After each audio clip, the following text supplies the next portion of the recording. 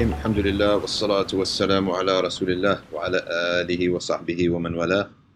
We're coming to you today with a guest that you've never heard before, an old friend of mine from college who actually is in a profession that I think a lot of us are going to be interested in what he has to say. Firstly, I have some clarifications to make from some previous things that we're talking about. Like New York Times has a first thing they put in their newspaper is corrections from the past week. So these are some clarifications regarding Maliki fiqh. First of all, the ta'zir can be, there's no limit in Maliki fiqh on ta'zir. I previously had said that there is a limit on ta'zir, but there is to 10. I had read that from a reliable source, but there actually, in Maliki fiqh at least, there is no limit. So what I had cited before, just so that you don't think that it's absolute or it's pertaining to Maliki fiqh, it's an opinion. Of opinion. So that's the first thing. Second thing is, for those who are listening to the fiqh, that much blood does not negate wudu at all in Maliki fiqh. Only what actually confuse it with is much insect blood or guts that gets on your body. That requires taharatul khab. It's considered requires taharatul khabath. So a little bit of insect here and there is not a problem, but a lot, for whatever reason that happens, who knows, would require you to wash it off before making salah. It had nothing to do with wudu though. Third thing is that masajid. I had previously said that, because I had asked the sheikh in Maliki fiqh, if someone is in a rented space, like a musalla, can do the blessings of the prayer apply? He said yes, 100%. So he said, so that there's not a difference between that and the masjid. He said, no. I said, well, what about the entrance and exit of people? For example, we know that menstruating women won't enter the masjid in the dominant opinion, right? He said all that applies too, to the rented space. He said exactly the way the rented space masjid is treated, the musalla that the Muslims take for prayer should also be treated. So, but that shouldn't be confused with that. A musalla is a masjid. Right? Because a musalla is going to be owned by someone, and it's going to be private property of someone. When we use it for prayer, we'll treat it like that, okay, like a masjid, but it still will not be a masjid. It can be changed, etc. So the definition of a masjid requires that it be an endowed space, because that's the only way to remove it from being private property. You can't be private property and the community's property at the same time. The whole idea of a masjid is that it's no one's property, right? Not even like the community's property. It's like for the community services, but it's not even owned by the community. All right, so those are three clarifications, just to make sure that we got our fiqh down right. Anyone who misunderstood, or if I had not been clear about it, or been citing something and making it seem as if it was Maliki fiqh, it wasn't. So now we have today a guest. His name is Dr. Arshad Siddiqui. He's a psychiatrist. He's been a psychiatrist for what, like 7 years now? 9 years. 9 years. Okay, so tell us exactly. First things first. I don't know in England what they use for this term. Do they use the term psychiatrist or what? But tell us the difference between psychologist and psychiatrist. I mean, I know the difference, but the audience might not know the difference between a psychiatrist and a psychologist. So the difference, actually, it's a very common question that I get. The difference is in the training. The psychiatrist comes from a medical background, does a full stint in medical school, and does a residency training in psychiatry.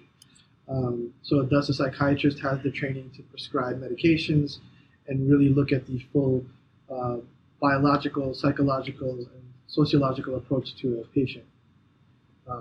Psychologist training comes from a different point of view, but we do treat similar conditions. Okay, so a psychologist is more almost like the study of a mind from a liberal arts, like a type of book perspective, not a patient perspective, not a clinical perspective. You can have clinical psychologists as well, but their training, you're absolutely right, may come from a liberal arts perspective. Okay, so you have psychiatrists, psychologists, and clinical psychologists. So that's clinical psychologist, I would guess, is halfway, someone who went halfway on the subject. It's like halfway between psychiatrists and psychologists. Like he has clinical training, but he can't prescribe medicines. Yes. Okay. And what is he doing? What is the psychiatrist, you see patients like a doctor, and you go to the hospital. Yes. A psychologist, what, writes books, teaches classes? And they also will get training in therapy and will be able to apply a lot of different types of therapeutic approaches like cognitive behavioral therapy, dialectical behavioral therapy, and they will be well educated in those approaches. Okay. Most likely better than a psychiatrist, actually, in the therapy, in different types of therapies, yes. And a clinical psychologist will do what? They'll be an expert in applying those skills to actually seeing patients in an office or at a bedside, and their expertise will be in applying those tools specifically to patients. The difference being that a psychiatrist can actually add the benefit of medications to the whole package. To the whole package. Yeah. Now let's talk about the epistemology and cosmology and epistemology of the study of psychiatry, because this is for you as a Muslim. Jews maybe and Christians might have the same concept. So the default, the cosmology of a psychiatry school does not admit the existence of a soul, right or wrong. Different approaches. They certainly don't comment on this in medical school. Yeah. Whether or not there's an existence of a soul, because I think it's an area where a lot of you can't scientifically, you would only take it on belief. And right? Absolutely. And so a lot of what we learn in medical school and in residencies now is something that needs to be evidence-based on things that can be tested in a large-scale study and proven, so that the large majority of the psychiatry community will accept it. So that's how it's presented to us. Yeah. But there are actually people in the Jewish faith and the Christian faith that are psychiatrists that focus specifically on the approach using theology in their practice. And that's really up to the individual. Because here's where there's an overlap between psychology and metaphysics. The overlap is in that in many of the issues, I mean, we have a lot. I mean, people talk about this in popular parlance all the time, that sicknesses are not always something chemical. It could be something that is unseen in your head that's going on, like a belief, right? Like a belief about yourself. So in that respect, there's that unscientific element in it, right? And you feel a lot of religious books, and I have a couple books upstairs, right? All on attempts to show that they've been able to cure what psychiatrists have not been able to cure by their recitation. Christians and Jews and Muslims, mainly Christians and Muslims, because Jews aren't so much about the soul element of things as Christians are. And Muslims, we have ruqya and we have these other things, right? And we also have attempts to explain things by jinn, sometimes true and false, right?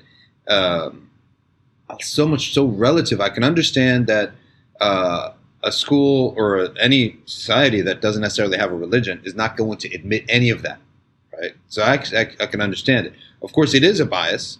It's a bias of believing that there is no revelatory truth or revealed truth. So how do you, as a psychiatrist, how have you navigated that? Have you, come across these types of tensions or? It's ironic because so many of the delusions that patients will come in with are religious based. Oh. So that aspect of things has been kind of on the job learning, with me actually taking these issues to my mentors, who are just secular mentors at that point, just in psychiatry, and they don't have that much of an explanation. So I found myself in situations where, in seeing a patient, I will recite Surah Al-Fatiha prior to starting my session with them, because I think things can't be explained all the time, and that's completely okay. Yeah. And once you accept that, then you can truly treat the patient. And so that's where I come to it from. So many delusions involve patients' relationships with God and angels and their role in things that it can't be ignored. So let's talk some statistics. I remember doing sociology. The first study we ever studied in sociology. Okay, I was really interested in how human beings work, and that a human being is basically nothing without each other. You have to have others. So I studied sociology. My dad allowed me to study the liberal arts as long as I took a terminal degree, in other words, a PhD. That was our deal, right? Most of our friends went the route of doctors, lawyers, and engineers, right? IT. You actually, similar to me, you went a route of medicine that is not normal for us immigrant kids of immigrants, because it just wasn't the norm. So I think you're the only one who went into psychiatry, right? There's a few others now, yes, Yeah. and they've all kind of faced the same questions that I did from the older generation. Well, why'd you go into that? Yeah, Should have been a cardiologist. yeah. Rehana, come here for a second.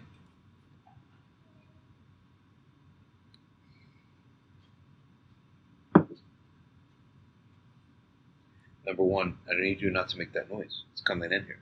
Number two, go upstairs and get me the MAC cord, the white cord. Upstairs. Look around. Upstairs. But don't make noise. Go up the stairs slowly. Okay. That's our first edit. 11 to 11:30. I just write the times in edit. Actually, you know what? There's a trick. Because you see the sound waves. So the trick is just to make a loud noise. And then your eye will see where it is. There. So the first study that we studied in sociology was at, I think it was Emil Durkheim. He did this study on suicide, right? And his conclusion of the study was that the more Catholic the country was, right, the less suicide it had. The more Protestant and modernized a country was, the more suicide it had. He's trying to basically assess mental health, and what's the most objective way to study it is through suicide statistics. And then he said his commentary was that in Muslim countries, which he didn't really study thoroughly, but he did enough to make like a comment, it was almost non-existent in his time. So let's talk about statistics, because when we talk about that fuzzy area and that tension between revealed knowledge and the big one, revealed knowledge, and which you only have to take on faith, right? The idea that a holy book and its recitations will actually benefit you, that you take on faith, or scientific knowledge, that tension. This statistic is a big deal, because he's trying to basically show that there's something going on with these Catholics that they have that was lost by the Protestants. So talk to us about that. Did that ever come up? Like the idea that these big families with these beliefs, right, that they have, these warm feeling prayers that, make you feel all warm and feel that the universe is taken care of and all that stuff. Like, how does that impact in people's mental health? So it's interesting. It's a part of our suicide assessment to assess for what a patient's sense of belonging is, whether it's belonging to family or belonging to faith. Yeah. Are they isolating or not? And what I've seen is that when you have patients that have a sense of greater belonging and responsibility to a greater body, that is a protective factor. That means that this person is going somewhere more often than not, seeing other people who are not only checking in on them, but also they are checking in on each other. So that works as a protective factor, because you have a sense of responsibility of the community and the individual to the community. And one of the things about when you said the word responsibility, I think that responsibility, thinking about yourself, right, is one of those things that really gets you, off. When you think about yourself a lot, you get off. When you're thinking about others or thinking about something external to yourself is when people are the most happy, right? And the idea of responsibility was, when you said that, is sort of a big deal, because when you have young ones, right, and you have a community and you have threats to that community, there's no time to think about yourself, right? So involvement with a community, and also beliefs, family and community, and also beliefs about what's actually right and what's actually wrong, having that makes you feel like there's something I got to take care of, and there's a threat of something trying to destroy that. Those generations tend to be completely immersed in something out bigger than themselves and outside other than themselves. And I like to think about the contrast between the children of Holocaust survivors, right, and that whole generation, and their children and grandchildren. So the children of Holocaust survivors, to me, that is probably the most the best generation in general of people in terms of achievement, right? I mean, they were so driven to make sure that their spot in the world was established and that they were not messed with again, right? Like it's like so driven everywhere, and in every field they excelled past everyone. So you fast forward half a century, and you have what's called the Long Island syndrome, Long Island Jew syndrome, where you're now 2 generations of immense success. That 3rd generation now is coming up with no concept of hardship, no concepts of difficulty, and it's completely selfish and doesn't even care about Israel, right? So this idea of responsibility that you said is a huge deal. And also, do you get a lot of, I know you're not allowed to talk about your patients, but maybe you're allowed to say something in general. Do you get a lot of people who come in the first year of retirement? Oh, so many. Absolutely. Is it true that that's the most dangerous year in a man's life, the year he retires? Both men and women, actually. When you're dealing with the older population. Yeah. So you're dealing with a lot of loss of identity because A, they most likely have left their jobs recently. Yeah. And B, their children have most likely moved away or doing their own things and are busy. And then many of their peers have started to either pass away or are not as alert as they used to be. So they're not getting that peer interaction as well. So absolutely, there's a huge sense and theme of loss in that post-retirement population. Yeah, and you would think it's the opposite, but subhanAllah, in the masjid life though, right, seeing the elderly, Rehan, I need you to go upstairs, you're making too much noise. Put that out.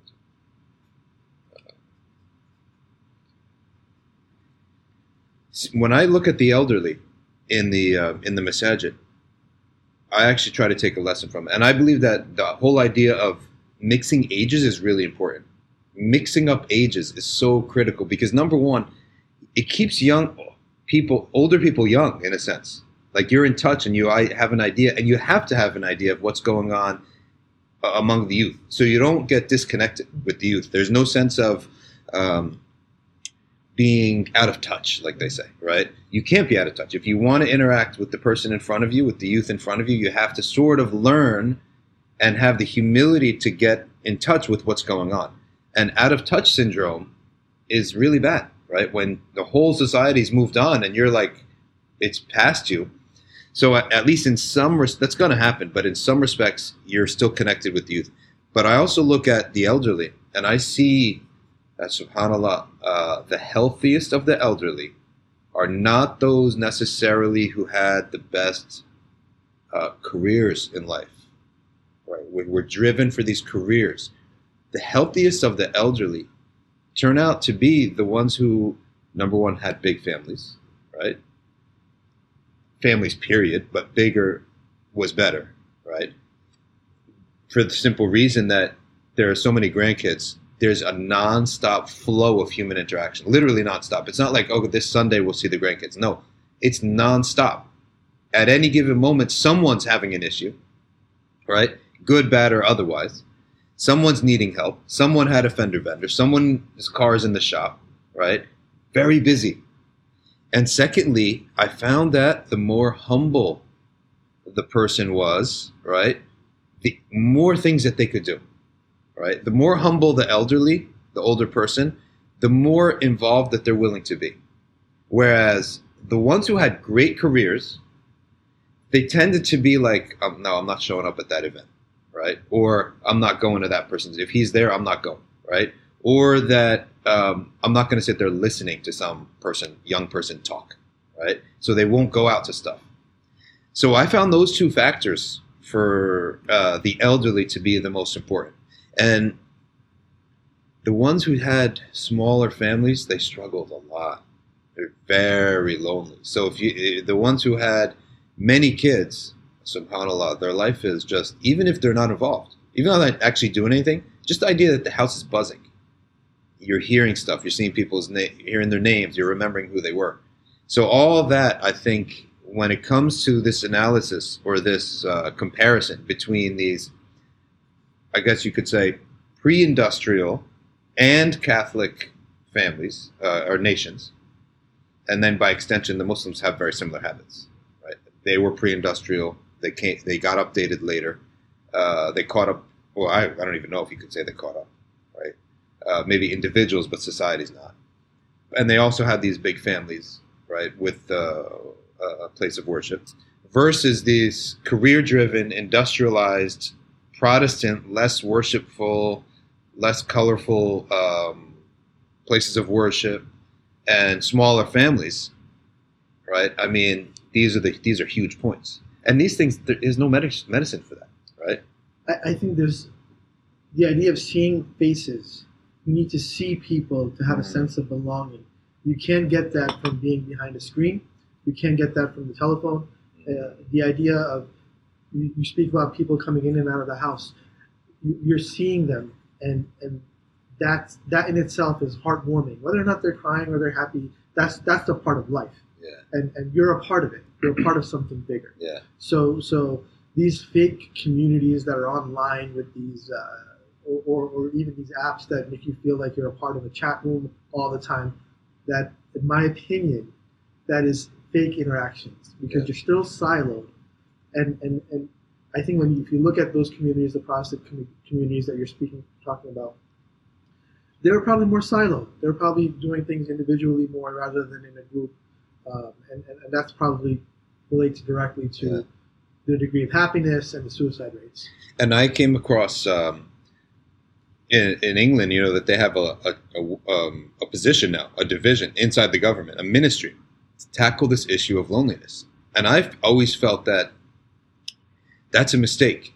Like, you can't. That's not the right way to do it, right?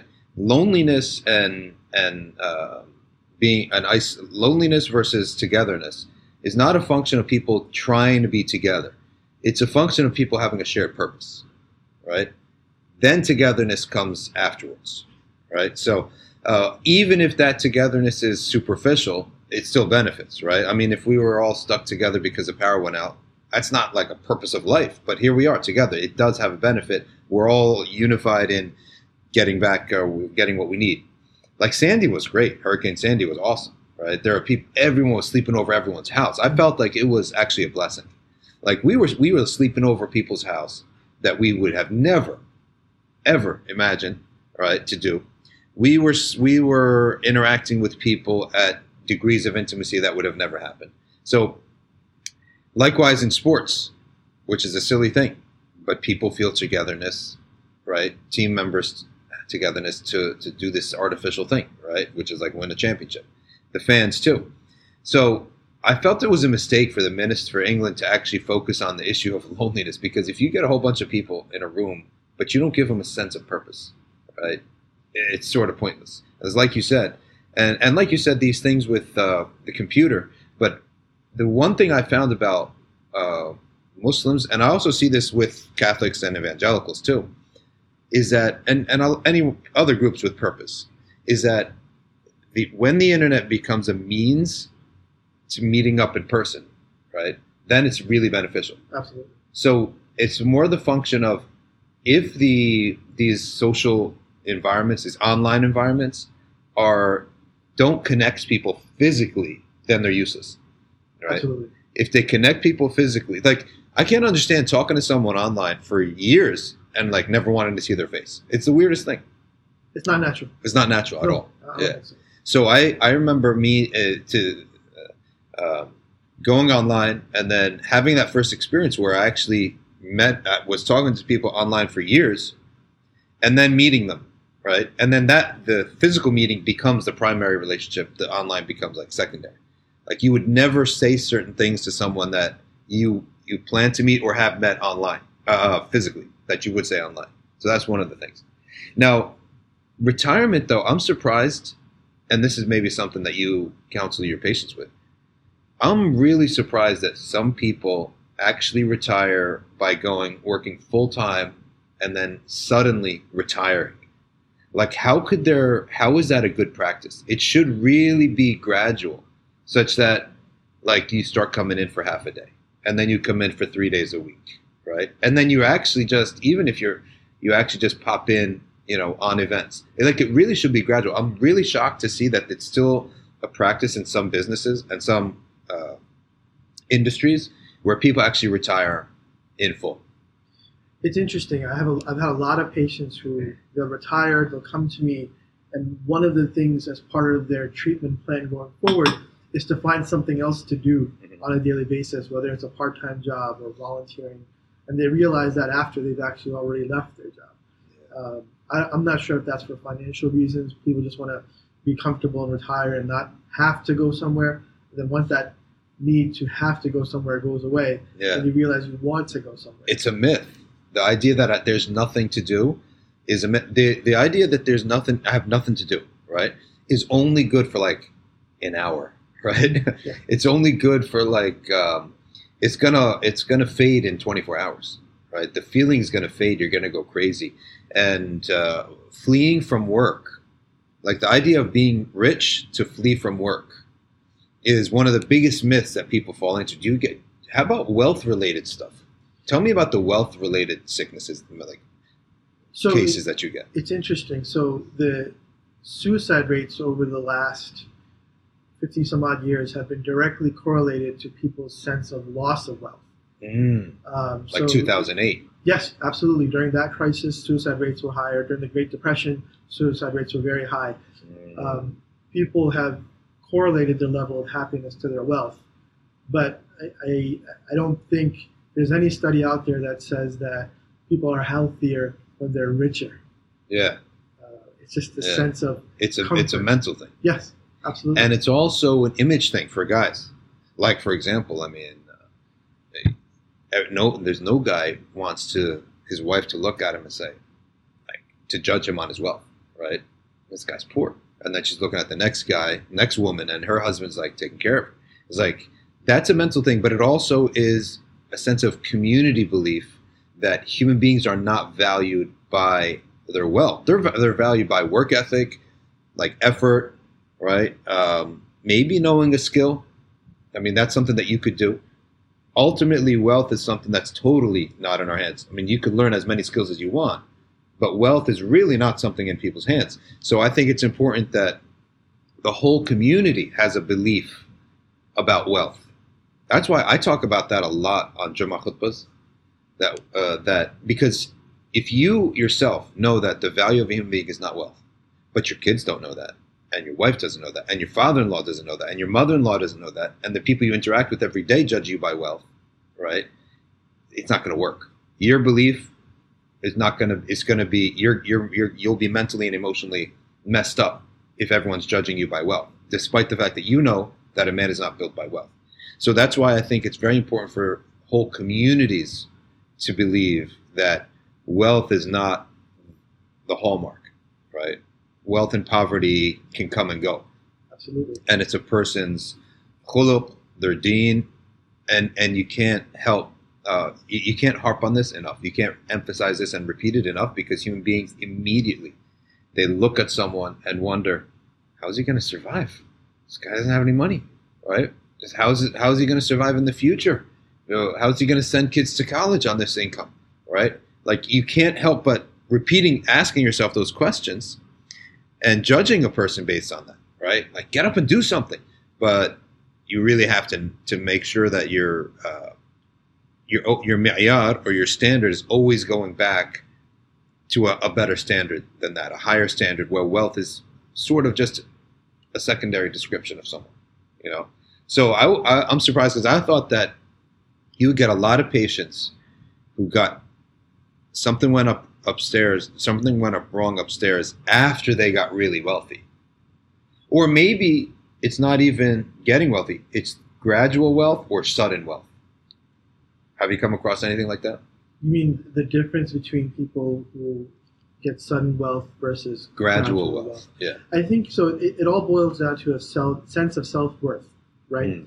If you have a healthy sense of self-worth where you earn your living over the course of your lifetime and you took pride in that and you provided for your family, your sense of self is better. Your identity of yourself is better. So you relate better to your family. Because you felt as though deep down inside, as men, we are trained to be we go out and we hunt and we provide. And if we feel like we're doing that, then our sense of self is better. When you're missing that sense, if you feel like, okay, I just won the lottery and I have a whole lot of money, but you don't feel like you earned it, then there's a little bit of a space there where you don't feel like you've provided for your family through your own hard work. And so there is a subtle difference there, absolutely. To your point about people with excessive wealth and their mental state, it is not any better. They have their own set of problems that come, whether it's, in the end, it boils down to relations and how you're relating to others. And they have the same issues. I've had people down on their luck who are homeless, and I've had, nationally renowned scientists in my office sitting with the same set of problems. Unbelievable. And a couple years back, I was listening to the radio, and the guy who wrote a book on the Johnson family. Now, in New Brunswick, anyone who hangs out around New Brunswick is going to come and realize that the Johnsons are a big deal, right? So Johnson & Johnson was founded here in like the late 1800s. Three brothers came up with this idea to make little kits for the beach, right? And put a little lotion in there, put a couple Band-Aids, whatever, put in a little kit. And I think they're the ones who coined the term first aid. Who knows? Someone can Google that, right? But they're the ones who started their business on first aid kits. They would drive them out to the beach. They would go fire departments, police departments, schools, selling these first aid kits. Then Johnson & Johnson became what it became, right? And at some point, the amount of wealth that they were bringing in, because they were ahead of this sort of in-home little first aid, first responder type of healthcare service, that type of service, they were the first people to do it. So they were ahead of the curve. They were ahead of everyone. But what the author said is that now they're on the third generation or fourth generation of wealth that is absurd. And the way that the wealth is handled is that when people get that amount of wealth, they put in a trust, and everyone in the family gets a monthly allowance. And that monthly allowance is around 10 minimum, just for being part of the family. It's going to be from 10 to 15K a month, right? Minimum. And they can approve more, okay? Because they have to spend certain amounts of money. So they give everyone that allowance. And then they give to charitable trusts what they have to, like 5% or whatever. They have to spend 5% outside the family. So when you see reasons for when you see all these families, Carnegies and all these having these massive endowments and sending people to college, they're actually bound by law, right, to give out 5% outside the family. So, and this money, by the way, like the amount that they accrue on the investments and the interest is more than than any of this, right? So they're not losing money by giving each $15,000 a month to each family member, or whatever the amount is. But what the guy said was, in his interview of over 40 members of the Johnson family and those who married into them, he said he found one normal person. Wow. It is insane. One normal person. And it was one of the guys, one of the great-grandsons. And everyone else, I mean, they own the New York Jets. They basically own half of New Brunswick, pays rent to them, right? Their headquarters are here. Robert Wood Johnson's, obviously, the hospital is named after them. You can find a million things named after them, right? But one out of the 40 is... so would you say it's accurate that the middle-class folks have the healthiest emotional and mental states, healthier than in comparison to the super rich and the very, very poor? Would you say that that's actually a fact? It's hard to say. I don't have the data to support that, but just anecdotally speaking, I would say that the middle class has the means and probably the experience to adapt to change the best, and that's usually our ability to adapt is directly correlated to happiness in my experience. So middle class is usually ones that have struggled at some point and have done well at some point. So yeah, I would say anecdotally speaking. So that's probably the case. That's interesting. This idea of ability to adapt being, what did you say? It's a source of? It's directly correlated to your ability to be happy. It's because you're adjusting to your surroundings. Constant adjustment. Yes. Constant adjustment. That makes sense. And you know, one of the things that I actually worry about, and I don't know if this comes across in your field, but all of us in the world, there's like a theme today in the world, are thinking of how are we going to live if our house of cards, and I actually don't think it's a house of cards, but I do think that massive temporary calamities, catastrophes, can force people for periods of time to actually have to live in ways that they're not used to living, such as without technology, right? Without electricity. Like, I don't believe what a lot of people put out, that the world all this is a house of cards. A lot out of it could be true or not, but the connectivity, the presence of electricity, now the presence of microchips, right, it's like the light bulb, right? I mean, it's like the electricity. It's like all over the place, that it's going to take a lot to knock out power, right? But what's a reasonable assessment is, yeah, there could be a month, maybe 2 months, a catastrophe could happen that would set human beings, or like not everyone on the earth, but in certain regions, to be forced to live, right, a little bit without these things. That's within reason, like an accidental bombing, right, or a hack, right, could force us to live without power for 3 weeks. That's possible, right? Absolutely. I'm always thinking, right, I actually feel that we actually should take this more seriously, and this is so big that I don't believe in the idea of, well, when it happens, I'll adjust. That I don't believe in, because physically you can't, right? Physically you won't be able to. You can't suddenly adjust to a gang of roving gang coming down your street. That's not something you can just adjust to. You got to be prepared, right? So that's when we talk about adaptation, I always think about that type of adaptation. Like, what is the mentality of people going to be? Because if you look at these movies, all these post-apocalyptic or apocalyptic movies, one of the things is that people don't even pass the first 5 minutes. They go crazy right away, right? Or it's in like, okay, they're sane for a while. Then on the third week, they snap, right? They either kill themselves or kill other people or whatever.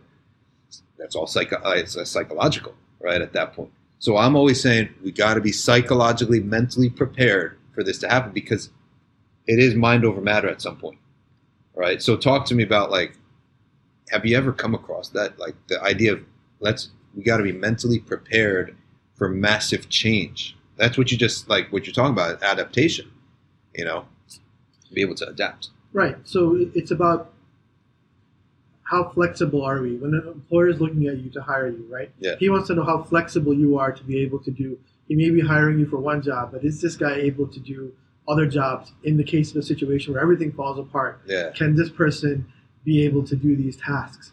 So I always thought one of the best sayings in the world was the Boy Scout saying of always be prepared. Yeah. Because they fundamentally teach you, in case everything goes wrong, what's your ability to critically think and solve problems one at a time? Yeah. I agree.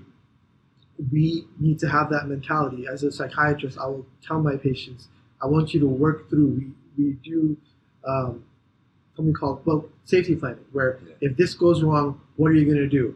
Okay, what happens if option 1 fails? Yeah. What's option 2? And so on and so forth. So I will sit with my patients and go through, if you can't reach your sponsor, who's the next person you're going to call? Who's the person you'll reach out to if everybody is not available for you. Yeah. And then they may come back with, oh, well, I don't talk to my brother because, we had gotten an argument 15 years ago.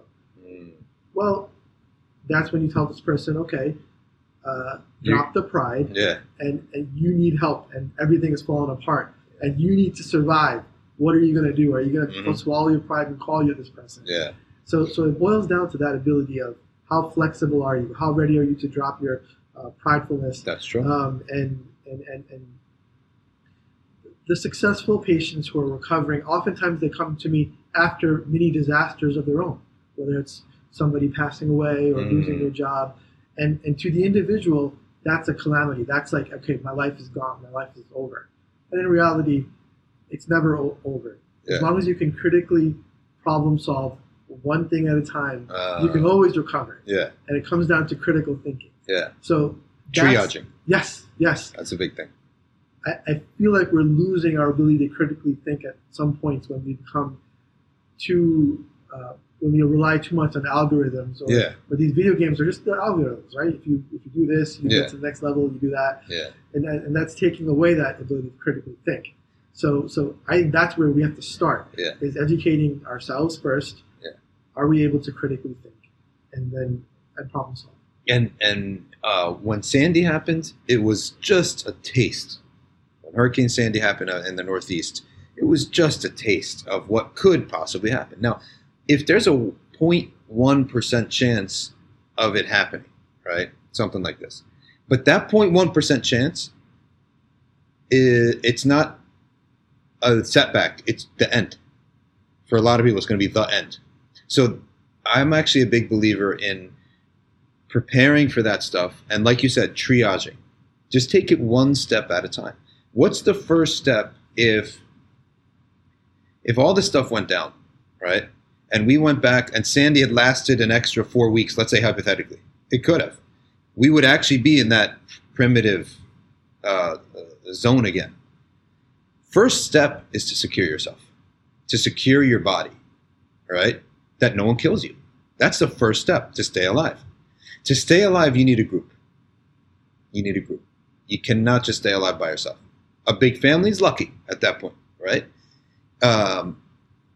So you need other people. And the simple reason is that you need to sleep as a human being. Someone needs to be awake. So you need local friends that are almost walking distance, half a day's walk, to walk to them and to have a spot. So, number 2, how are you going to defend yourselves? We don't take firearms training seriously, right? And I'm like, when I have some women in the family say, no, we're not going to have guns. I'm not listening to you. I'm getting guns. I'm going to own guns, right? Because in the beginning, it's like, okay, we have infants and kids and stuff, but khalas. That stuff, we should have firearms, right? Think of the mental prep. Think just by doing the mental preparation, it puts you at ease. Just the fact that you thought about this, right? We got to have firearms. So security is the first thing. What's the second thing? First, physically knowing how to use a firearm. Secondly, having a group. Thirdly, now you have to worry about feeding yourself. And that can come. That to me is the third thing can come, right? How are we going to feed it? How are we going to eat? How are we going to see? But if you have a group, you can all think of that together. You can go as a group and leave half the group behind, and enough people with firearms training to know how to defend themselves. So when talking about adaptation, that's the extreme. Now, another point that I want to bring up, and we haven't even really got to the other stuff that we want to bring up. All this is just really interesting stuff that came one thing after another. Here's something that when you talk about adaptation, it's oftentimes people prepare for the worst, but they don't prepare for the best. And that messes people up too. And I'll give you an example of, Super Bowl Sunday is around the corner. And we've seen a couple Super Bowls where it just seems that the opposing teams did not prepare for the best, right? If you think about it, you don't always have to prepare for the worst. Sometimes you're tested by the best. As Allah says, وَلَنَبْلُوَنَّكُمْ بِالْخَيْرِ وَالشَّرِّ. We test you with evil, with good and evil. And some of the scholars say that good was preceded evil in the verse because good is a harder test, right? If the bad came and you weren't ready for it, right? It's almost like, okay, you can recover and it's understandable. But when the good comes and you mess that up, well, what's next, right? Because think about it. A bad thing happened to me. I wasn't ready. The future could still be brighter. But the good came to me and I wasn't ready. Well, what's next? If you couldn't handle the good, when that good is not going to come around. So when we're talking about a guy like Pete Carroll, and how much is on the clock? What, like a minute 30 is on the clock, and he's got 4 downs to go 1 yard, or has he got 3 downs left to go 1 yard, and he's got the best back in the world, right? And he got sidetracked thinking, oh, what if Brady could take it back? So let me kill it down. Let me just throw it down in the garbage, right? And he didn't even do it right. We throw it down in the garbage by throwing it to the end of the end zone, not in the middle of the field, right? So he didn't even. So that's an example to me when I look at someone, the pressure of everything actually going right. That did you prepare for that extreme or not, right? So that's another thing that when you talk about adaptation, that comes to mind, you know. And a part of that is also preparing. I think the difference between the successful coaches like Bill Belichick is they prepare for the good times and the bad times, and they prepare for your mistakes as an adversary, anticipating what you'll do wrong. Yeah. So playing out all these scenarios in your head, it takes up a lot of time. Yeah. But in the end, you'll win the game. Well, that's the thing is that as one of the things I always felt about Muslims in the modern world is that just the fact that the way we practice our religion, certain things that we have to do, such as Jummah, right? Such as straightening the rows, right? Such as the idea of having an imam, the idea of knowing where your local masjid is, the idea of fasting, okay? All of these things are the immediate things that come into my mind if this whole world was to radically and suddenly change. We know what leadership looks like.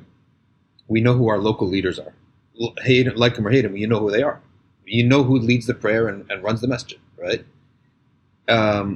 We know where that masjid is. It's local enough to pray Fajr and Isha and Jummah.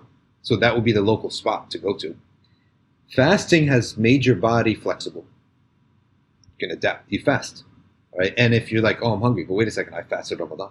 We fasted summer Ramadans. Whole communities and youth fasted the summertime Ramadan, which was tough. We know how to get in rows quickly. We know that order, right? So I feel that, I always think about how, and also our ummas everywhere too, right? So if I have to go to Brazil and find the Palestinian community there, no problem. Yes. Right? We have the same, we're going to have similar habits, all that. Or if I had to go somewhere else, you should look for the local masjid. We know how to call each other, adhan. We know when to meet up. All these things in like emergency, bare bone emergency situations has that preparation built into the religion. 100%. And it's from a psychiatry point of view, I look at these as grounding tools. Yeah. That's a great word. Grounding tools. When oftentimes when you're treating an anxious or depressed patient, I tell people, bring yourself back to the moment. Yeah. Because your head is all over the place. Yeah. Yet your body is here. Mm-hmm. So sometimes for people it's a token that they may have or a rubber band on their wrist. For us as Muslims, it's our prayers are the best grounding tools. Mm-hmm. Literally, they're grounding tools. We're putting our hand on the ground. Yeah. So we're bringing ourselves back to reality 5 times a day. That this is where you are. Bring yourself back to the moment, and most likely will notice that after you get done, you feel like you're in your sane mind to approach problems then. SubhanAllah. So the community, the imam, being able to go to the masjid, no matter what's going on in your life, you know that you can always go to the masjid at Maghrib time and there'll be a group of people there that will be there for the same purpose. Yeah. And that grounds an individual. Totally grounds you. Yes. And looking at the masjid and the group, there are certain things I can't do that for sure someone in the masjid can do, right? And that's also something that gives you the feeling that, all right, things will be taken care of. You don't have to do everything yourself, right? Now, let's now take a look at the opposite end. And this is going to tie into a lot of the stuff that I wanted to bring up, which was really the origins of what I wanted to bring up. Let's say that the ubiquity of the microchip and all that stuff goes uninterrupted. Electricity today, the idea of losing electricity is very minuscule, right? It's not something that happens often, at least where we live. The idea that you could put electricity somewhere, get electricity somewhere, it's common. It's like no big deal. Well, today we have the Internet of Things, which is the idea that there are microchips everywhere that connect through Wi-Fi to each other, and the data is synced to a machine or a phone, right? In 20 years, the idea of the Internet of Things and the microchip being everywhere integrated to each other through Wi-Fi and the spread of almost like national grids of Wi-Fi, right? At least in public spheres. Like Qatar has had it for a long time. Singapore has had it for a long time. I mean, America is such a big country, but the idea of of Wi-Fi being everywhere on one grid, so all this information is integrated, right, is going to become a reality, right? Most likely, we're heading in that direction, and Allah knows best what's going to happen, but that's where we're headed to. So we also have to start thinking of, what if none of this apocalyptic stuff happens, and the future of the world is not even screens and webs, it's ubiquitous. Everything is connected, okay? Your shirt has a microchip in it so that marketers can know what you're wearing, and there's no way to escape it, right? Your toilet has a microchip in it so that you get immediately, your diseases that come up. You get a report on your phone telling you after 6 months of the data, right? It's all going to sync with an algorithm telling you, well, you need to get cancer checked, right? So that people's lives extend. Then 80 comes the new 40, right? And then people go and live in 120 years and all that stuff. So all of this stuff could also be a possibility. And that computers and games computers are just like recyclable things, like paper. Like a pad of paper today is not something you think about. Mm-hmm. Well, computers will reach that point. Computer, you can buy it for $15. Recyclable almost, right? Throw it out when you don't want to use it anymore. Because all it is, in the end of the day, is a screen, right? Everything, you're not saving any information on it. Everything's in the cloud. So when that becomes the future, we also have to think about that other thing, because at this point, that way of living so virtually is the opposite of grounding, right? It's pulling people further into an imaginary world, where when you have a movie like Ready Player One, where he's thinking of, you got the goggles now, right? What are they called again?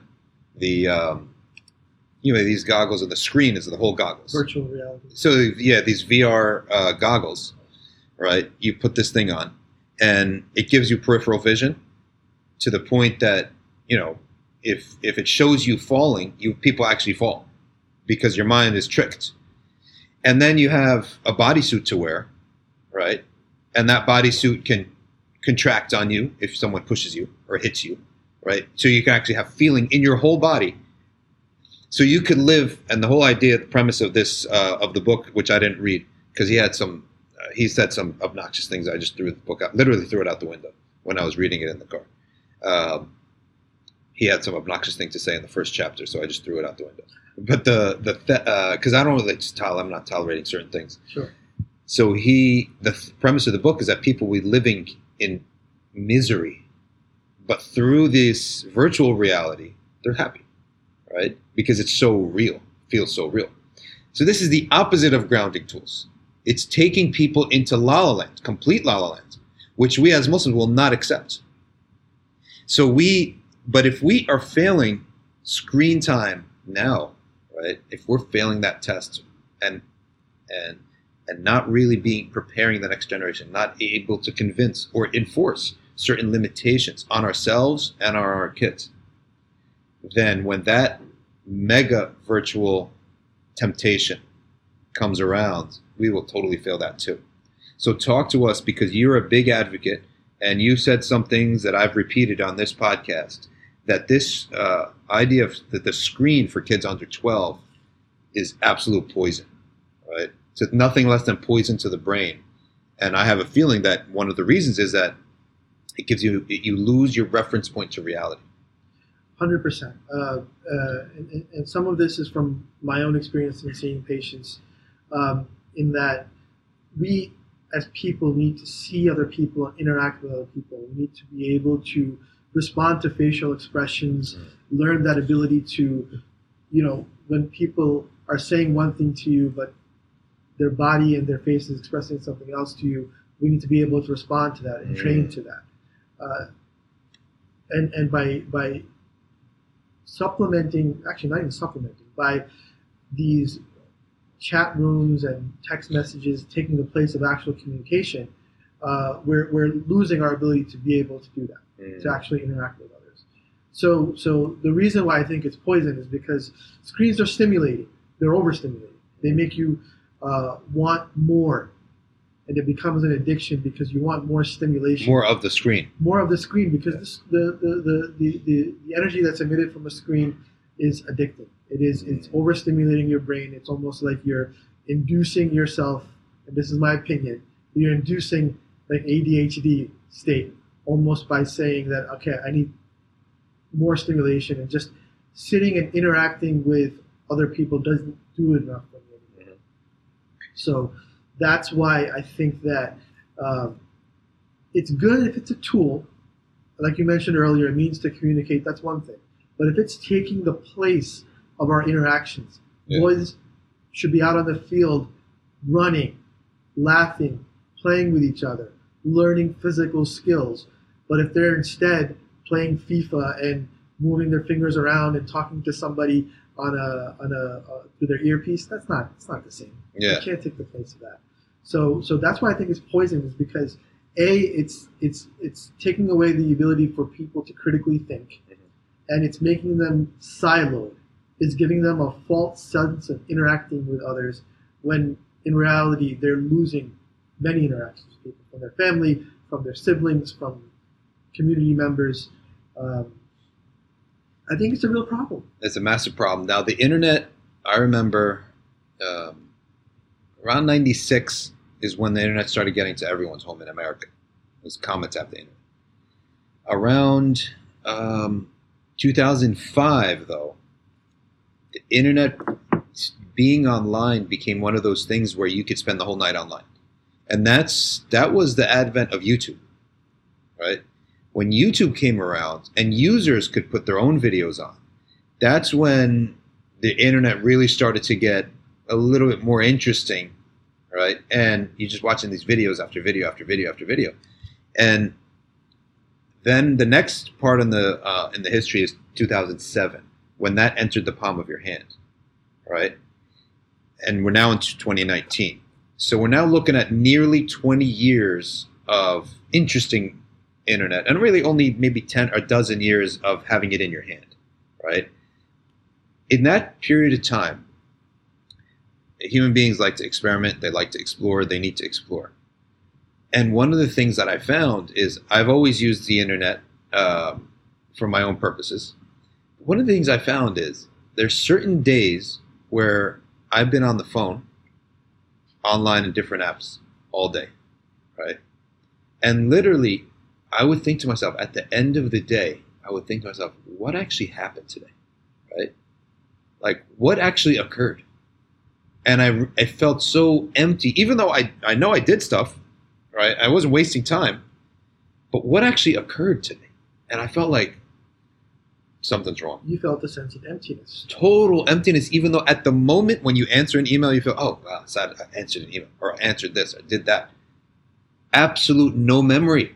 It's like none of those. It's like you licked sugar all day.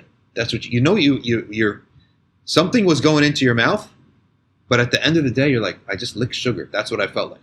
And I think if you asked a gambling addict what that felt like next to a slot machine that they played on all day, he would say the same thing. Yeah. Because he's sitting there waiting to hit, and 80% of the time he's not going to hit his whatever numbers come up on the machine, but that one time that it does out of 100 makes him feel like, oh, it was worth it for me to sit here all day. Yeah. But at the end of the day, probably lost all of his money. Yeah. And the the idea of going cold turkey.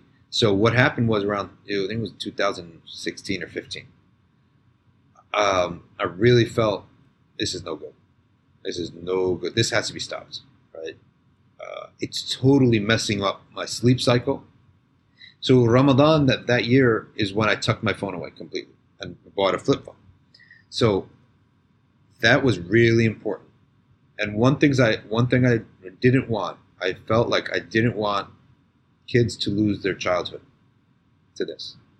An adult can mess up 10 years of his life, but he has a reference point. You can't lose the reference point. So for the listeners out there, I highly recommend you take this seriously. Don't let kids lose their reference point of real life. So you remember growing up in the late 80s and early 90s, there was something called nothing to do. There was something called the house is really quiet and time is moving so slowly. It was great. Yeah. And when I took the phone and I said, that's it. And that year, the computer and the phone, that Ramadan, it was life-changing for, in that respect. Because in the respect of that period of time from 2007 and 5, when this stuff started to suck people in, until then, it transformed everything. Because, again, there were days, and you're fasting, so you're not even eating, where you sit on the couch, maybe reading a book or something. You're sitting on the floor reading a book, and you're like, the house is quiet. Nothing's pinging. No noises are made. The idea of reaching to quickly look at something is not there. When someone walks in the room, that's an event. When someone rings the doorbell, that's an occurrence, not a nuisance anymore, right? It was a big deal. Mm-hmm. And I felt it's very important for children. That has to be their origin. Human beings has to be the origin. When they grow up, and as they grow older, and they get exposed to technology, at least they could always refer back to the actual origin of life, which is human beings, right? And having grown up in Tom's River, very lonely place, where we lived, neighbors are like far apart. It's not like really close homes next to each other. You can go a day, not see anyone, like really quiet, nothing going on. So I felt that was really important, and kids shouldn't lose that childhood. At the same time, I feel it's dangerous to go to the opposite extreme. You cannot have like a 15-year-old who's still curious about this stuff. Absolutely. So talk to us about, how do you advise the gradual, I really want my kids to also, when they're teens, to totally there's no mystification, right, with this stuff. This stuff should not be viewed in their mind as a mystique that one day I'm going to be out of this house. I'm going to have everything. Well, you're going to create like an addict with that. So I think it's actually, as a psychological thing, whatever latest TV, flat screen, video games, I would think it's important to own it. Yes. And for them to realize it's right there, but then you have it on a schedule. 100%. 100%. So this boils down to us being parents again. Yeah. It's about not giving the screen, not letting the screen be the babysitter. Mm. And when your child comes to you and say, I'm bored, that's great. I told my son, I'm so glad you're bored. Yeah. Daydream. Yeah. They have to be able, daydreaming is okay. And they have to sit and not have to have access to things to a certain extent. But if they are going to use the computer, the phone's not as much, but let's just say video games, play with them. Mm-hmm. Sit with them and teach them. While you're sitting with them, use it as an opportunity to teach. The same way you earlier compared your computer to a pen and paper. It's a tool. Yeah. And we should teach it to our children as a tool, as a means to earn a living maybe, or be better at what you do already. Yeah. But it's not meant to replace. And it's also they're not dumb. They can understand that they can be made aware and examine the harms of these things, right? It's like they're not stupid. They can understand that when you're looking at a screen, you're not looking at someone else, or whatever's happening in the brain is happening, right? And I think that awareness is also important, right? To treat them maturely and not treat them like, oh, just don't look at. Well, for kids, for the really young ones, I just don't even let them come near it, right? I want them to know it's not good at all for their brains. Physically, it's not good. It's not like touching the stove.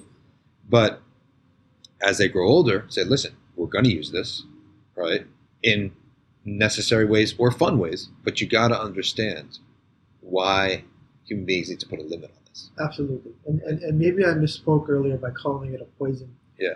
We shouldn't fear it. We should embrace it and make it a part of our daily interactions, but it shouldn't be a part of the dinner table. Yeah. And it should all be, sorry to interrupt. No problem. Put all the screens away at dinner time, yeah, because that's when the face-to-face interactions are supposed to be. Yeah. And it's not, it's like you wouldn't let a 2-year-old handle the stove, right? Yeah. So why would you let them get addicted to something at that young age? Whereas if he got addicted later on, he could fix himself, right, as an adult. And the brain's still being developed. Now, the smaller the screen, the worse it is, right? I've heard that. Is there any truth to that? The smaller the screen, the more narrow the vision gets. It's bad for the vision, etc. Is that certainly true? Bad for the vision. Yeah. It limits the. First of all, it's easy. The smaller the screen, the easier the access to it, right? You can just reach over and grab it and just hold it in your hand all day. Whereas if it's a big screen, it has a location, and you have to go to it, and eventually you have to turn it off. Yeah. Whereas phones, you don't need to turn them off, right? They're just there all the time, watching you and listening to you and listening to everybody around you. So every room shouldn't have a TV, but there should be a TV room where you can go to and maybe have a little bit of family time and watch together or something. Yeah, so I have basically we have a TV. They watch stuff, and I do it as a type of thing where you have to remove the mystique from the thing. Yes. I found the TV is a lot better in the sense that it's big, you're far away. It's not doesn't suck you in as much as the smaller, has to be closer to your face type of thing, right? And also, have you come across this statistic that said that eye cancer is on the rise? I did not. That's interesting. Yeah, look that. Actually, let me look it up right now, actually, because it is something that I came across. Eye cancer statistics are on the rise. This year, an estimated 3,000 adults, or 3,500 adults in the United States will be diagnosed with eye cancer. Well, it's not that a lot. That's not a lot, right? But it's on the rise for sure, and it's on the rise, and the age is getting lesser, right? So it's coming in to kids, right? Here it is. 3 out of 4 children, have diseases in one of their eyes, while 1 in 4 have it in both eyes, right? So, that's very interesting. That is very interesting. That's scary. Yeah, because the eyes are not made to look at screens at that age, right? At that, and the brightness and the consistency at that, at that frequency. Right, so that's one of the issues. Now, let's move to another subject, which is very important. Well, we sort of touched on it, but I gave a khutbah maybe 10 years ago in New Haven about depression. I said, Muslims don't get depressed. Muslim doesn't get depressed. And a woman came and she got so upset, right? And it's clinical, and don't shame us, and we're undepressed. I said, okay, calm it down. What's the issue? She said, it's clinical. It's out of our hands. And we grew up never believing that depression being, which we call it an extreme sadness that's prolonged, right? That you snap out of it. However, there is obviously clinical types of depression. So could you actually give us, and I'm sure many other people who speak on this subject, you give us a guideline, what is the difference, right, between the type of depression that you hear people talk about that can be solved through words and beliefs, right, and actions, versus that clinical type of depression? Break it down. Sure. So first thing, depression is a normal human emotion, and we all experience it. How we deal with it is different, right? Individuals deal with depression differently. But It's sad. It's normal to be sad. It's normal to experience that. When it gets to the point where it's disturbing your daily existence, to the point where you're isolating yourself, you're not able to sleep, you're not able to get motivated and get out of bed, your energy and concentration is extremely low. You're harboring overwhelming feelings of guilt. It's affecting your appetite. That's a sign. Those are signs of clinical depression. And when those things last for more than 2 weeks, if you have any 5 of those symptoms, then that's considered major depression. That needs a clinician's evaluation. So it's important to distinguish the two, just because you need to know who to reach out for. Now, if you're having a bad day, had a rough day at work, you come home, talk to your wife, talk to your children, and that'll probably make you feel better, right? That's normal. That's a day. That's a bad day. But if you're having a bad 2 weeks where it's affecting your health, where your sleep and your appetite especially are off, then that's when you probably want to see a therapist or a psychiatrist and get an evaluation for what your needs are.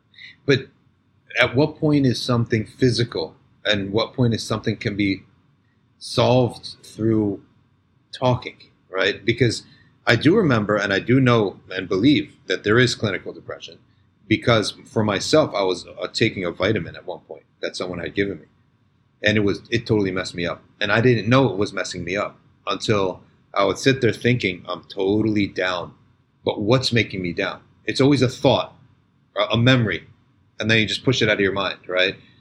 But when this was happening, I was like, there's absolutely no reason. There's nothing that's bothering me, right? But I'm just like so down. And then my friend, who also got that vitamin too, he brought it up. He said, that stuff made me depressed. And I was like, wait a second. He gave it to you at the same time he gave it to me. And we had this negative reaction to this vitamin, right? As soon as I stopped taking the vitamin, everything was better again, right?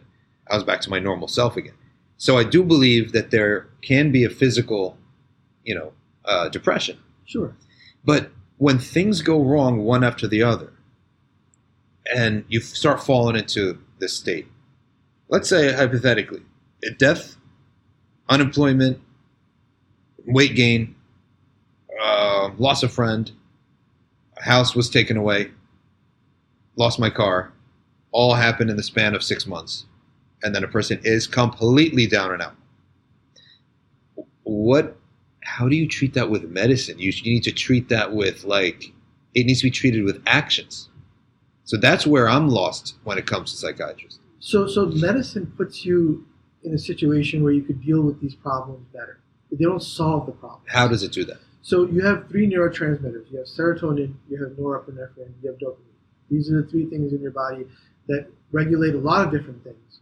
But emotions are one of them. Okay. So what's been studied is that in people with anxiety and depression, clinical, their levels of serotonin are low. So the medication, over the course of a few weeks, will look to replenish your serotonin. Some medications will work on serotonin and norepinephrine. And so the idea is that the medicines get you back to a state where you are in a position to make better decisions about your life. Okay. So it's not just a biological approach. It's a biopsychosocial approach when you're developing a plan for treating a depressed patient. So you have the medication aspect. Then you have the psychosocial aspect, which is, have a family meeting. Get information regarding how is this person relating to you, how is this person relating to other family members and coworkers, and what can be changed regarding that. Okay. So that it makes sense when you're saying, okay, because of these incidents that happen in the real world, this alteration happened to your body. Now we're going to cheat a little bit. We're going to fix them. We're going to increase them, right, with a pill, so that you can have the wherewithal to go back and fix them. The incidents that happen in the real world. Now, maybe you had a predisposition to having low serotonin in some capacity. Maybe you have a family history of depression. And the stressors that happened to you brought about the depression that may have been underlying anyway. You'll meet a lot of people that will be depressed. You mentioned it yourself. They'll be depressed for no reason whatsoever. And that's the scary part. When they come in and they say, everything is fine with my life, but I don't know what's going on. So you'd say that's just a chemical thing? It could be. Okay. So that's when you check their thyroid to make sure the thyroid's functioning okay. You check their some of their blood tests to make sure that they're not anemic or something like that. And you do a full workup to make sure that there's no physical causes. So whatever medication, whatever vitamin that you may have been taking, maybe it depleted one of the neurotransmitters or the activity of them. So many different things that affect our moods. I just don't get the concept of the antidepressant being something that's a daily thing. Like, I do get X, Y, and Z happen. Okay. Cause you to be down. We combine the physical and the social elements. That I understand. Now you just said that some people that could be a disposition. Now, is that something that they need to? There's something they're taking all the time, right? It becomes like a daily thing. Initially, it's a daily thing. Yeah. For about, if you're dealing with a first-time episode of major depressive disorder, yeah, the patient would take the medication for about 8 to 12 months. Yeah. And then you hope at that point that they've developed the skills to be able to cope with stress better, and you would try to wean the medication off and see how. Wait, but in that case, you're going back to some events happening in the real world. Yes. So, but we're talking about cases where, like we said earlier, that patient walked in, he said everything's fine. Everything's fine. So in the course of treatment, you would ask them, are you regulating your sleep okay? How are you doing with your food? Are you eating regularly? So you're still asking about real world occurrences. Yeah, because at this, probably many of us have unhealthy lifestyles, Yeah. so you want to assess for that as well. There are those patients who the depression will recur after you take them off the medication because their baseline serotonin levels, their neurotransmitter levels are not up to par. So they will be on medication for life. It's the same way the way I explain it to patients is if you were diagnosed with high blood pressure and you fix the blood pressure over the course of a few months, would you say you're cured? No. No. So Yeah. in that instance, you wouldn't take them off the antihypertensive. You would leave them on it, and then you would do adjustments in their lifestyle, and their diet, and their exercise regimen, and then hopefully they get back to a functional life. There's got to be a difference in the language. So what do you advise? How do we alter this language? Do we separate clinical depression and depression, the language-wise? So how we refer to these things. So there's depression that's in the normal spectrum of our daily existence that we can deal with through normal psychosocial interventions, by talking to other people, by speaking to your imam to a certain extent. However, when it gets to the point where it's affecting your physical well-being, when you're having trouble falling asleep and staying asleep, when you're waking up in the middle of the night and not able to fall back asleep, or waking up too early in the morning, when you're isolated, when you have no desire to leave your home, when you are cutting off ties with people, when you're not eating appropriately or eating excessively, these are all signs that you are not well physically. And when you're not well physically, it can only progress to, it won't get better on its own, unfortunately. And then, unfortunately, people progress to having suicidal thoughts. I am of the firm belief that suicidal thoughts, the thought to take your own life, is never normal. It's never a normal part of your existence. So you should always reach out for a clinician 100% of the time. When you say to yourself, I think I'd be better off not alive. That's not normal. Animals don't commit suicide. Yeah. Right? It's true. So something is wrong with us as human beings when we're thinking about that. Yeah. And that's when we need to reach out. So my job as a psychiatrist, is to get you out of depression and anxiety, but it's also to keep you safe. Yeah. To make sure that you're not going to hurt yourself or you're not going to hurt others. For us, that's the heart attack. That's the worst case scenario. How critical is right sleep when it comes to mental health? It's so critical. So when I educate patients regarding their mood, I say you're going to watch two things. You're going to watch sleep and you're going to watch appetite. If you're not sleeping, you're not getting your 6 to 8 hours sleep, and you want to sleep and you're tired, or if you're not sleeping enough and you're not tired, something's wrong. Yeah. Sleep is our regulator. Sleep tells us Sleep allows us to dream. It allows us to recover, and those are all critical things. If we're not getting those, then something's wrong. Do these? What about time of sleep? Something that you have any? Did you have any observations on that? Because we had a type of therapist who's Dr. Murad Ferouz. He was very big on time of sleep as well, So, not just the amount. so years ago, before we had electricity, I know we're going back to not having electricity a lot today. People used to sleep when the sun went down The issue of sleep irregularity was like non-existent. because they weren't worried about it either. Yeah, So they would go to sleep when the sun went down, and then frequently they would wake up in the middle of the night. Yeah. Actually, ironically, to pray. yeah, They would pray or they would read, Yeah. then they would go back to sleep, no stress. And Yeah. they wake up when the sun comes up. Yeah.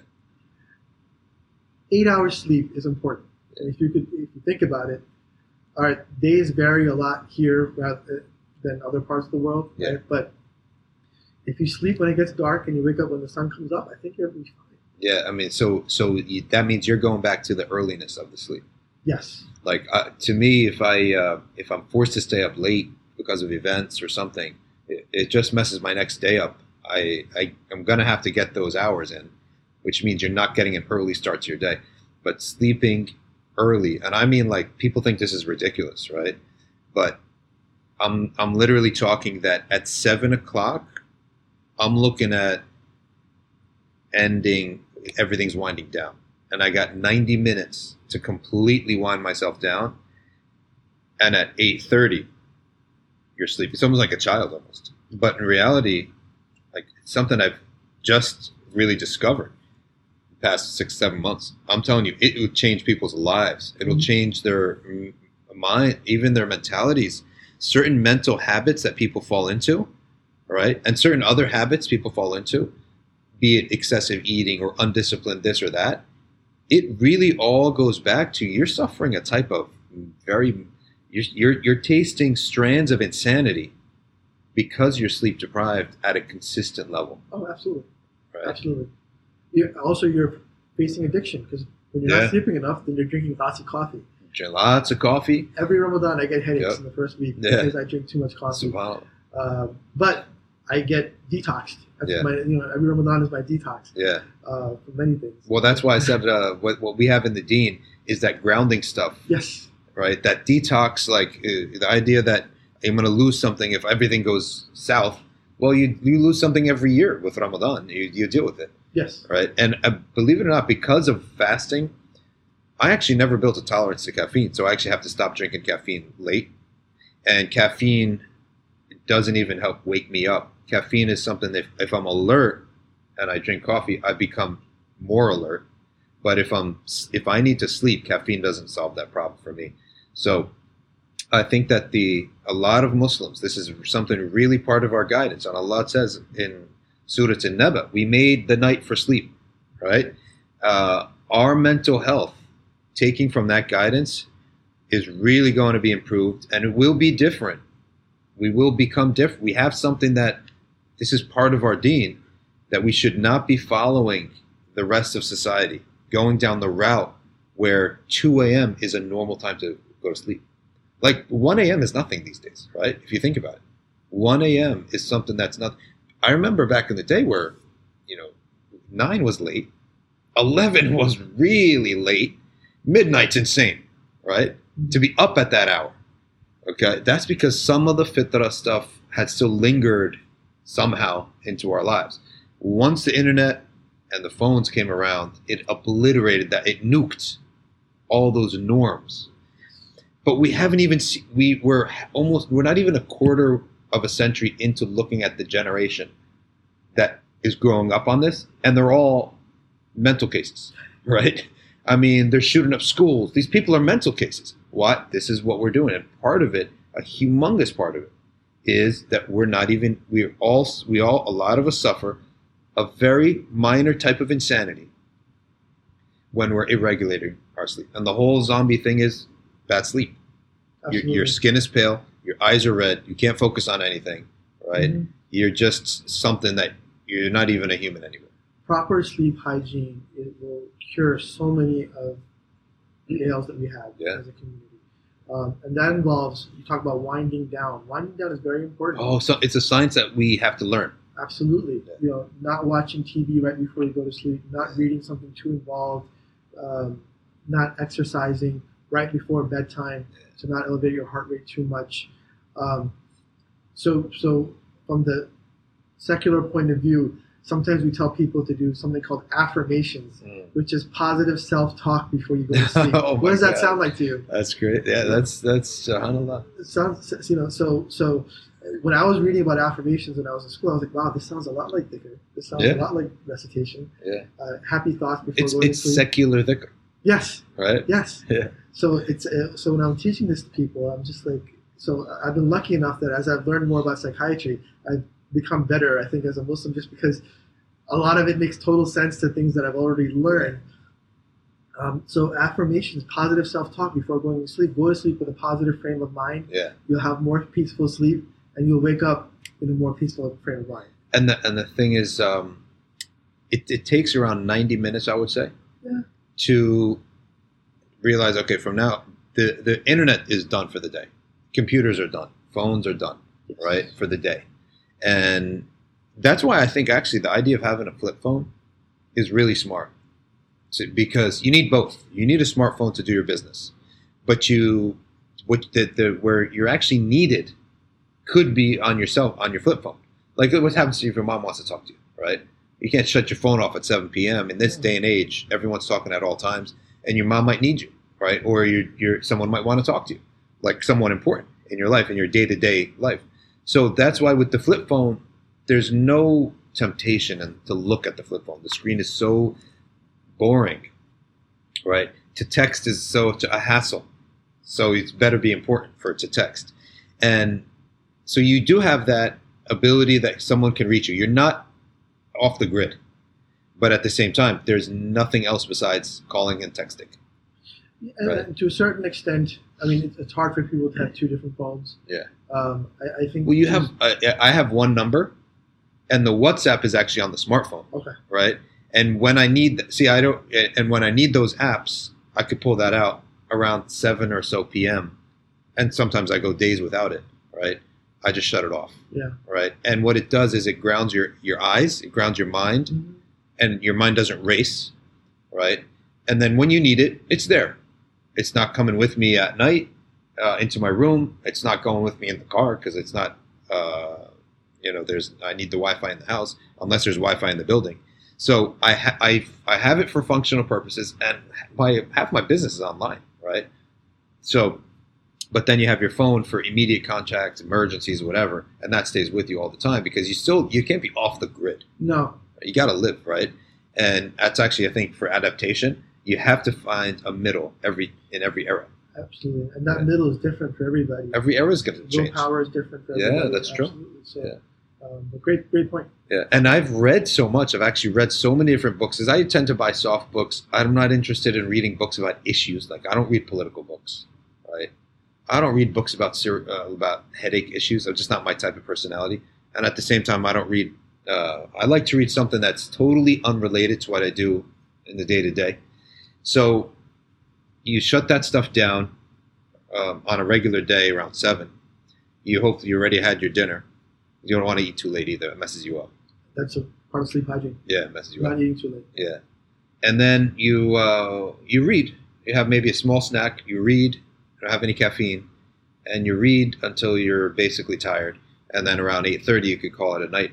And that is what a healthy day is because people don't know anymore what a healthy end to the day.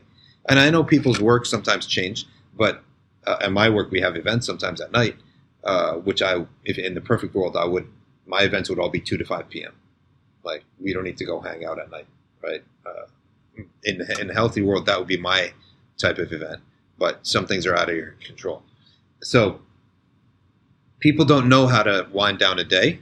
They don't know how to sleep anymore. And I think as Muslims, there are many things that could entrap us and mess us up in our deen if we lose this, such as catching Fajr.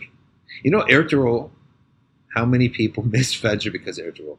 So much Islamic pride between 11 and 1 p.m., 11 p.m. and 1 a.m., missing Fajr daily, consistently. right? And I got into Ertugrul for like before I learned anything about this sleep issue, right? I got into it for about 2 months, right? I kind of got into their routine that they're going to sneak something up on you late that just going to force you to watch the next episode. And I was like, I love the story, I love the show, but I don't want to get caught into this. Oh my God, I got to watch the next show. Because it becomes a pattern that's predictable. And I don't like to be caught up. And I was just so unproductive for that month, right? That summer month. I sort of just stopped watching, but I'm not a hater on the show or anything. People need to learn the sleep thing. It really messes people up. Absolutely. Anything that you would want comes to your mind that you feel the modern Muslim has to know in terms of your field, your expertise? I think it's important to know that we're, as human beings, we're susceptible to a lot of different things. We're not in control. Actually, we're not in any control, right? And that's an important concept in mental health, is being able to say that I'm not in control of anything. Is a great treatment for anxiety. And one of the things that the community is exposed to right now is lots of different types of addictions. I think it's important for people in the community to know to seek help. I know you may feel guilty about it, and there may be a certain amount of shame, whether it's drug addiction or alcohol addiction. I'm seeing it in the community. We're susceptible to it, but there's treatment out there for it. As a community, I think we should try to embrace people who are suffering with, and certainly screen addiction, gambling addiction. These are all out there. And with the recent potential legalization of marijuana and gambling, these are going to become bigger issues. So I think it's important to become knowledgeable about these things and know when to seek help. I think that's important. The most important thing I would tell people is talk. Talk to somebody in your home, whether you're suffering with anxiety, depression, addiction issues, but whatever it may be. Make sure you communicate it to somebody, because the minute we start isolating and keeping these things to ourselves, they get worse. Yeah, and I feel that when it comes to addictions, there is a mental element and a spiritual element at the core of addictions, and that is the belief that something will never go away, right? The belief that there is no way, shape, and form that this issue will ever be conquered. And once that sits into the heart of a mu'min, what shaitan has actually done to that person is put a hole in the pillar of one of the most important attributes of Allah, of the capable, the able, the powerful, al-qadir.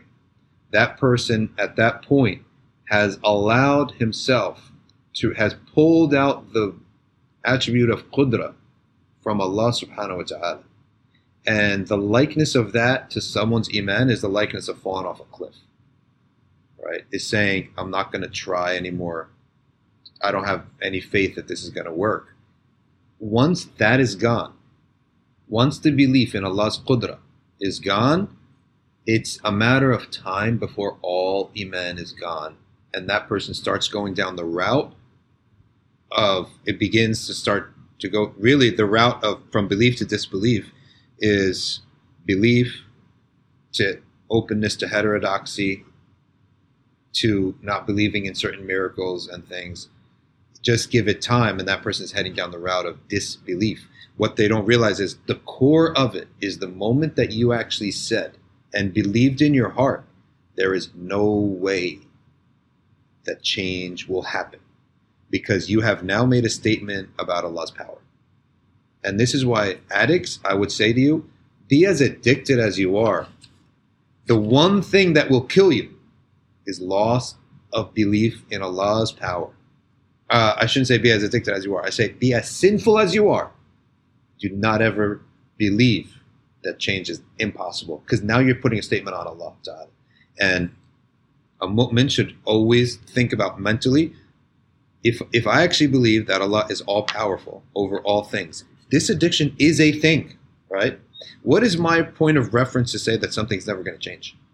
2 years of addiction, 10 years of addiction, 20 years of addiction, 30 years of addiction is nothing in this world that Allah has created, right? So if Allah wills to test you with a life that is 40 years or 50 years in which you're addicted for 20 years and you're in like the 19th year, right, of that 20-year test that Allah's putting you in, that's nothing, right? So addicts should know and firmly believe in their hearts Allah is powerful. This test can go for 50 years. 50 years with Allah is nothing, right? I mean, how many nations have been in slavery for like 50 years and they come out of slavery? They've been under colonization for 50 years, they come out of colonization. You never once saw them say, this the permanent state of India will be to be a British colony. No, they all knew it's going to come to an end. If the British Empire, upon which the sun doesn't set because that's how powerful they were, colonies everywhere, for a century, because they got modernity before everyone else, they got industrialized before everyone else, they got a head start before everyone else, and they've had their empire for that long, and the sun finally did set on it, okay? You think that your addiction is more powerful than that. So my message to addicts is that type of spiritual, mental belief, aqidah, feature. That's at the core. If that's at the core, shaitan will give up on your addiction, on helping you in this issue or getting you on this issue or messing you up because you realize what the game is. Shaitan's game on addiction is to get you to disbelieve in the qudra of Allah. And a man once told me about, and I saw him advising an addict. And, the addict was open to saying that. He was saying what he was addicted to. He said, I have an addiction. And the sheikh was saying to him, this is for Allah to teach you sabr, to teach you resiliency, to teach you persistence, right? Addiction is a great teacher, believe it or not. Spiritually speaking, the mashayikh when they talk about addiction, it's a teacher. It will teach you the meaning of patience. It will teach you the actual meaning of persistence, right? And it will teach you the meaning of true faith, true belief, that you go a decade and a second decade failing, getting up. You're going to have kids one day, you're going to have to be patient with them. They're going to mess up for 10 years, for 20 years, have sabr. It's so fascinating that even the secular approach to addiction is humbling yourself. Yeah. And belief in the higher power was actually, before recently there's been some movement to take that out, but belief in a higher power is one of the tenets of AA. Yeah. Yeah. So, a lot of what addiction is our desire for control and our desire to quickly fix things, when in reality, control and hurriedness. Yes. Yeah. Yes. That's it. And Allah is telling you that's not happening. And He's telling you, in order to do this, in order to live this life and do what you want to do, you have to know someone else is in charge. Absolutely. It's going at His rate, not your rate. And to have, that's why Ibn Atta, when he was asked, why do believers still sin? He said, then there is something wrong in his relationship with Allah. It's merely a reflection that there's something wrong. And what is it wrong? You want to control what is in Allah's control. You want to move things along when Allah does not want to move things along, right? So you're wrestling something that belongs to Allah. So that's one of the signs of sinfulness. But like you said, addiction is a major thing. And one of the youth and the shabab, no one likes to talk about it. And it is a shameful topic, but it is ubiquitous right now. It's like an epidemic, which is the addiction of looking at illicit imagery and pornography to shabab. But that's something that they should also realize. It's a habit that if it grew into you, it's going to grow out. Right? It's not something that is part of life. It's something that it's triggered by something. And maybe one thing in life is bothering you. This is manifested through that. And it could be at some level just temptation. You're a man, right? And women have it too, right? So there are all these elements combined. Okay, but what I believe is that healthy all-around wellness of iman, wellness of belief, like qudra and these things, social wellness, physical wellness, sleep wellness, all of that, I believe really, whatever the addictions that people have, over the years, it's going to take years, you're going to be well-balanced. You're going to have a well-balanced human being, where he's physically, emotionally, socially, All that, over years, he's covered these bases, like 85%. And then these addictions should slowly just disappear. And Allah subhanahu wa ta'ala says, whoever mixes the good deed with the bad deed, like he's balanced. Every time he does a bad deed, he does a good thing, right? He tries to improve, then eventually Allah ta'ala will have mercy on him, right? Those who mix up these good and bad. So every time he does bad, he does good. Then eventually Allah ta'ala will have mercy on him. Allah will take care of everything. If you have persisted and believed. Why? Because you persisted and believed. You persisted to believe that Allah is capable. Allah will answer that prayer. Right? So that will come around. It's going to take time. What else do you have for us? Anything else besides this issue of addiction? I think you basically covered everything. I think when you talk about the idea of control, that also speaks to anxiety. Oftentimes people feel anxious because they want to have a sense of control, and sense of control. We have taslim. Yeah. That's what it speaks to, is that in reality, and we tell this to a lot of patients with OCD, obsessive compulsive disorder, is that why do you need the control? And I don't want them to answer that question. I want them to just think about it for weeks. Why do we need the control? What are some of the reasons people need control? It's this false sense of, I think sometimes it involves not having trust in themselves, not having trust in the people around them, and this over indulgence of control makes them feel better. It's a false sense, right? It's never something we never have. In reality, we don't have any control, and that's what I tell patients, is that get comfortable with that idea. Don't have control, and that's okay. SubhanAllah, they liken the people who want to control the future and know the future as someone who's peeking into Allah's property, or the one who wants to control it, let alone know it. I mean, know it is one thing, but control it is as if someone's wrestling the property of Allah away from him. The futures is totally. That's why the funniest thing is like analysts. You see, if I have no clue. Like you can. There are patterns. You can state the pattern, right? And you can state that certain things are found in certain other things. Certain attributes are found in certain things, and that the general pattern is this. You cannot state. No one knows the future. I mean, every it's like year, the weather. Yeah, it's like every year, every era, every lifetime, something surprises us. Right? We're surprised by something.